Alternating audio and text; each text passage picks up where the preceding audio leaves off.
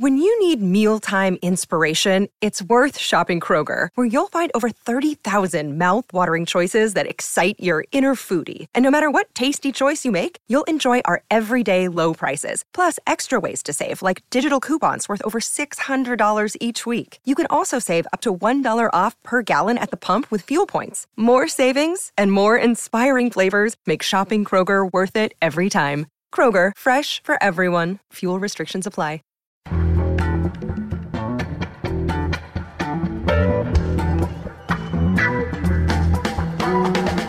This is Start Making Sense, the weekly podcast of The Nation magazine, and I'm John Wiener. Black Lives Matter protests are everywhere in places you couldn't have imagined. Zoe Carpenter has that report. She's a contributing writer for The Nation, and she received the James Aronson Award for Social Justice Journalism in 2018. Her writing has also appeared in Rolling Stone and other publications. We reached her today in Portland. Zoe, welcome back. Thanks for having me. Well, let's start in Laramie, Wyoming. 32,000 people. I know it's a university town. That means it has a Black Student Alliance, but the rest of the town has got to be almost all white. What did you find out about protests in Laramie?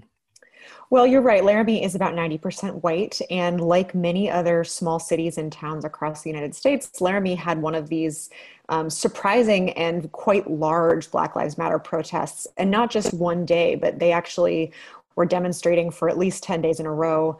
And I spoke with one of the leaders of that effort, a woman named Kimberly Vogel, and she has been involved in campus activism for a long time. And one of the things she said was that this was the first time in her experience living in Laramie where something transcended the boundaries of the campus and got involved with the whole town, and that it really seemed like all of the regular demographic barriers to participation really broke down in this particular time. And how about Florence, Alabama? I know it's in northern Alabama on the Tennessee River. I know it as the place where you can find the legendary Muscle Shoals Music Studio, revered by people who love music from the late 60s and 70s. The Muscle Shoals Rhythm Section. This is where the Staple Singers recorded "I'll Take You There." The Rolling Stones went to Muscle Shoals to record "Brown Sugar." Paul Simon recorded "Loves Me Like a Rock." What's been happening in Florence, Alabama? Well, what I was interested in Florence is that it's an example of a place where the uprising after the killing of George Floyd has re-injected new energy into sort of pre-existing civil rights struggles or other types of campaigns against police reform, or in the case of Florence, historical memory. So there's a group called Project Say Something that's been working to try to remove, or at the very least contextualize, a Confederate monument that's there in front of the county courthouse.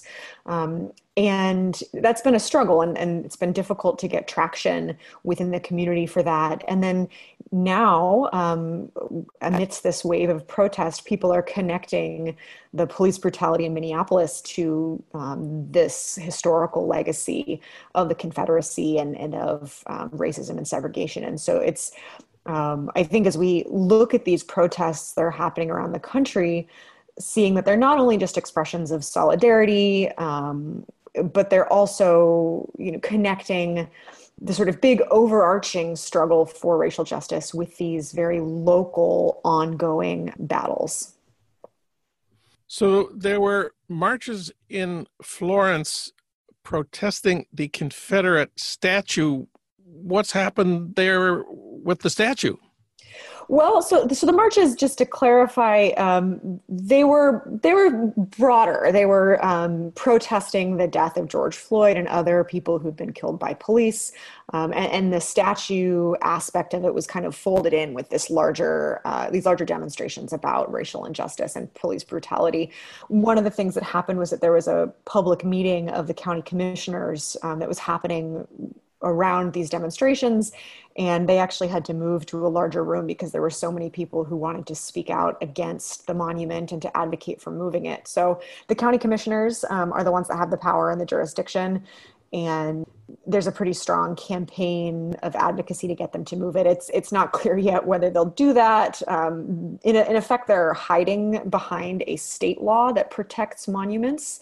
But the organizers of the campaign to move the monument have been raising funds to pay any fines that are related. And it's a problem that the commission could solve if it chose to. I also want to ask you about Klamath Falls, Oregon. This is the town for Crater Lake National Park, which is a wonderful place. But, this part of Oregon, there's a lot of white men with guns. What's been happening in Klamath Falls? Well, Klamath Falls is really interesting. As you said, it's a lot of white men with guns, and they showed up in part because of rumors which have been sweeping suburban communities as well as rural communities about, quote unquote, Antifa showing up. And it's interesting if you look at the way that these rumors are being spread. It's as if Antifa with a capital A is some sort of organized terrorist group that's coming to these towns. And of course, listeners to this podcast will probably know that it just means anti-fascist, and any of us can be anti-fascist. But so these rumors have been sweeping small towns about busloads of anti-fascist activists coming to riot and wreak havoc upon these unsuspecting rural places. And of course, those are fictitious, but the response has been that militia members and other people with guns, in some cases, in other cases, sometimes with Confederate flags, are showing up to quote unquote defend their small towns. And there's a really interesting dissonance between what they expect and what they see, which is in most cases large peaceful demonstrations composed of multi-generations of people, multiracial groups, kids, dogs, grandparents, teenagers, just really diverse protests here. So in Klamath Falls, what happened was the small group of protesters essentially had to walk down the street in between rows of men, many of them with guns. And one of the people that I spoke with said that he felt very threatened as a Black man living in this incredibly white town with all of these men with guns standing around. But he carried on with the march, and when they got to their destination, there was a huge crowd waiting there of Black Lives Matter demonstrators, and it was he said, ultimately a very positive experience to feel like there were more people than he perhaps expected who were willing to stand up for racial justice and who cared about the issue in this community. And since then, have the white men with guns continued to try to intimidate Black Lives Matter protesters? According to the participant that I spoke with, he said that they've gone away, and that his interpretation was that they had been made to look sort of silly. They showed up expecting a war. And of course, what they saw were just regular citizens there to, exercise their right to protest. So they've largely gone away, and that public space has been maintained by the Black Lives Matter protesters. And I think that's one of the really important aspects of this, is especially in rural areas that have a conservative reputation, is just kind of changing what is normative there and what people feel comfortable saying and doing in public, and reclaiming the public space. And then you wrote about a place I never heard of, Vidor, Texas. 11,000 people. I learned it's a former Ku Klux Klan haven. Texas Monthly described it as the state's most hate-filled town in the 1990s. How are things going for Black Lives Matter in Vidor, Texas? Well, yeah, this is another place where we are seeing at least a temporary reclamation of space that has long been defined by segregation and brutal racism.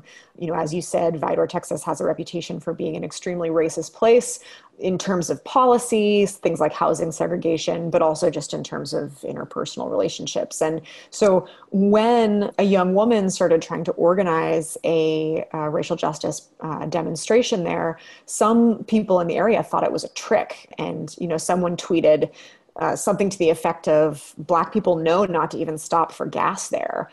Why would we show up to a protest?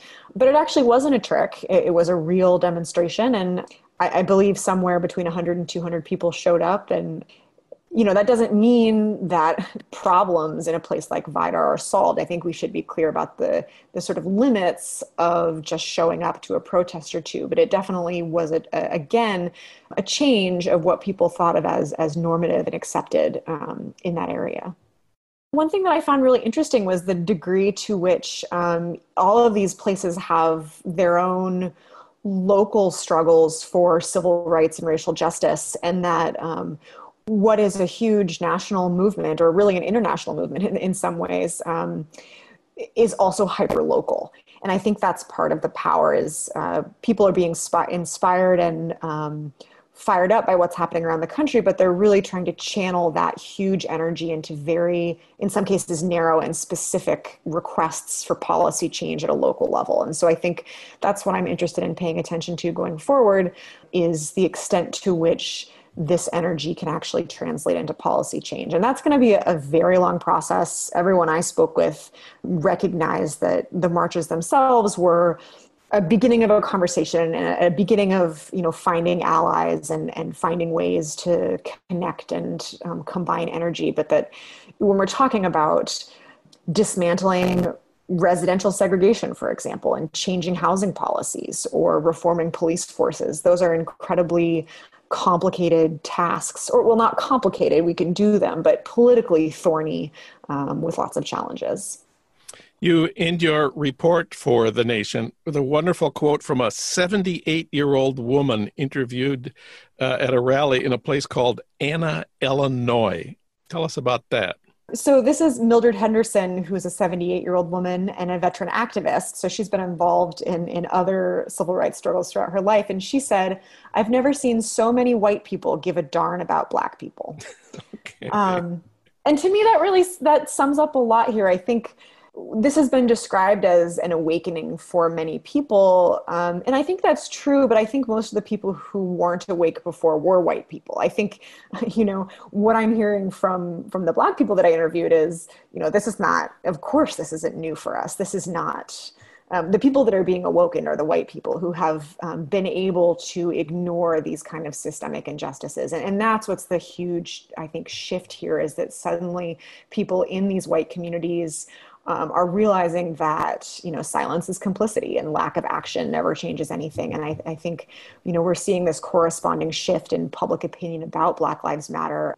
And we have some polling results about popular support for Black Lives Matter and these issues. Tell us what we know about that now. For example, a poll released in the first week of June shows that 76% of Americans and 71% of white people describe racial discrimination in the United States now as a big problem.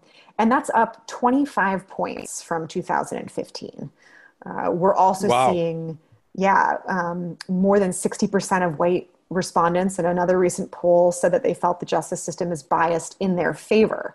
And that's again up almost 20 points from 5 years ago. So I think we should see this in part a response to the significant amount of organizing work that's been done by racial justice groups in the past 5 years or so. And it's not just an accident. I think it really reflects not only the increased visibility and brutality of the type of violence that we're seeing, for example, in the death of George Floyd, but also organizing work that's really taking place and that people have been focusing on for a long time. So I just think it's important to recognize how much organizing work has been done and is being done and the way that connects to what we're seeing now.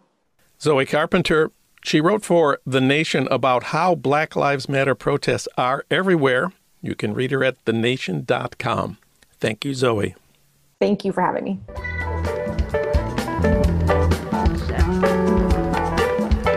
You've been listening to Start Making Sense, the weekly podcast of The Nation magazine. You can hear more interviews like this one at thenation.com, and you can subscribe to Start Making Sense at iTunes Podcasts, Pocket Casts, Stitcher, or wherever you get your podcasts. I'm John Wiener. Thanks for listening.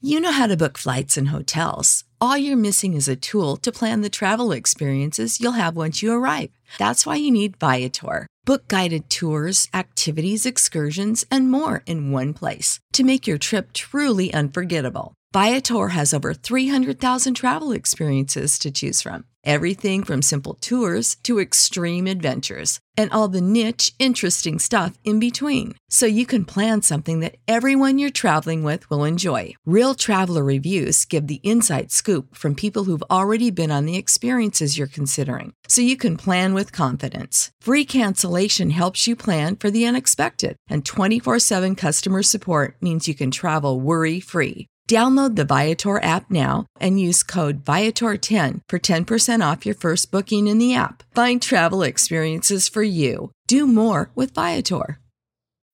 When you need mealtime inspiration, it's worth shopping Kroger, where you'll find over 30,000 mouth-watering choices that excite your inner foodie. And no matter what tasty choice you make, you'll enjoy our everyday low prices, plus extra ways to save, like digital coupons worth over $600 each week. You can also save up to $1 off per gallon at the pump with fuel points. More savings and more inspiring flavors make shopping Kroger worth it every time. Kroger, fresh for everyone. Fuel restrictions apply.